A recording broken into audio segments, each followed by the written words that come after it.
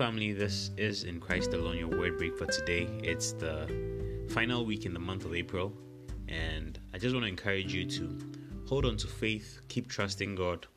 Whatever He has promised to fulfill in your life, I believe that He will let it come to pass, that you see God's goodness in your life in this month according to the purpose of His word.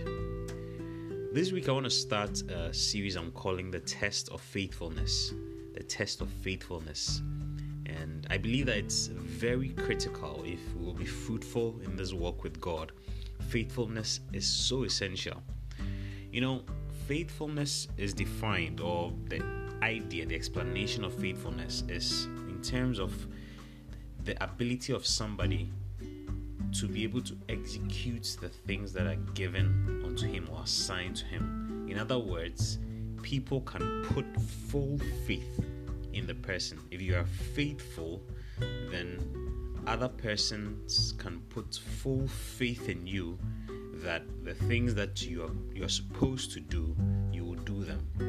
And so you realize that when faithfulness is talked about, especially in the context of the scriptures, it goes with stewardship.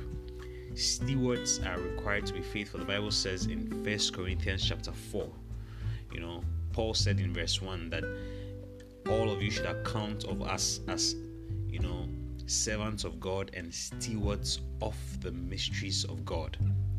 And he says that it is required of stewards that a man be found faithful.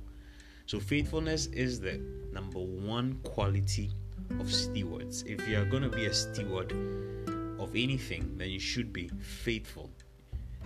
When people put their full faith in you to do what you're supposed to do, you will do it. Again, the idea of stewardship also is being responsible over things.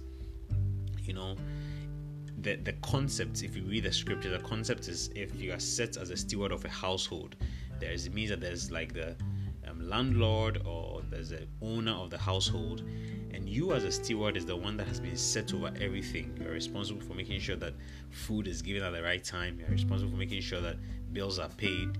You are literally the manager of the household. So that's a steward. When something is given to you to manage. And in life we are stewards. In life we are stewards in different ways, and in everything that we are doing, that we have, we are stewards of them. The jobs we do, we have become stewards of those things. All right, the money we have, we are stewards of those finances. We are supposed to manage them to make sure they are done right. As parents in the home, we are stewards over our household. So the way of life is actually stewardship, and that is why faithfulness is a character everyone should have. Indeed, it is a fruit of the Spirit. Everyone should be faithful, because we live the life by being stewards of the things that we are responsible over. And everybody is responsible for something.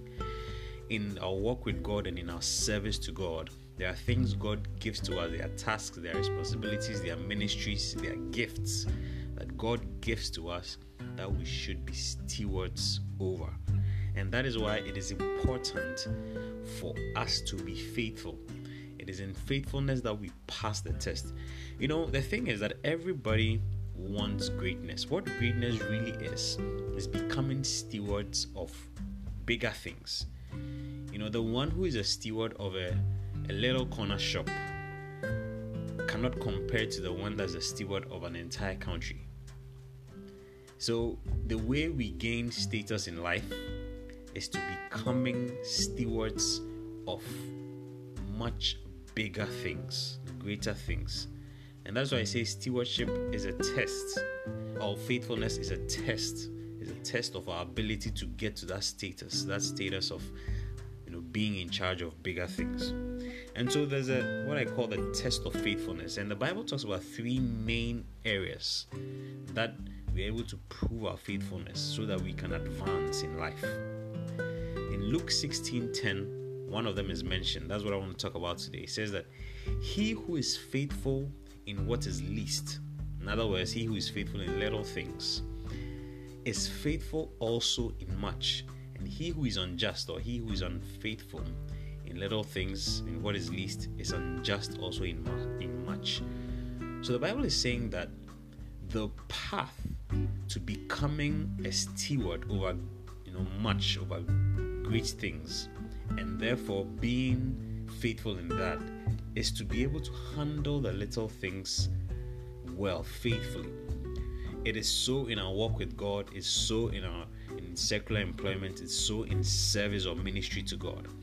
If you cannot handle simple lessons from the scriptures you pick in your quiet time, in your walk with God, if you are unfaithful in that little lesson you've learned during your quiet time, during the Sunday service, you shouldn't expect that somehow you will be faithful in mightier works for God. We all desire to do greater works for God, but if we cannot handle the simple instructions of the scriptures, simple inklings that the Holy Spirit drops in our spirits. Some people want to have an encounter, supernatural encounter with an angel, and have that kind of encounter, but you have not been able to follow the encounter you had with God in the scriptures, for example, that in a certain sense you can call a little thing. How can you handle much? And so the Bible is making us understand that the path to being a steward over much, and therefore handling much, and therefore being able to be faithful in much, is when we have been faithful in the little things. Let's not disregard the little things. It is the process. Faithfulness in them is the process by which you become in charge over much. It's the same in a secular world. If you are not able to handle the simple work as a clerk, you cannot be made the manager or the director or the CEO of the company. Faithfulness in little is what makes us able to be faithful in much, and therefore be in charge over much. So this is the first test of faithfulness, being able to be faithfulness in little. I'll come your way again, discuss another area we need to be faithful so that we become greater in our walk with God. Have a wonderful week, have a wonderful day. God bless you.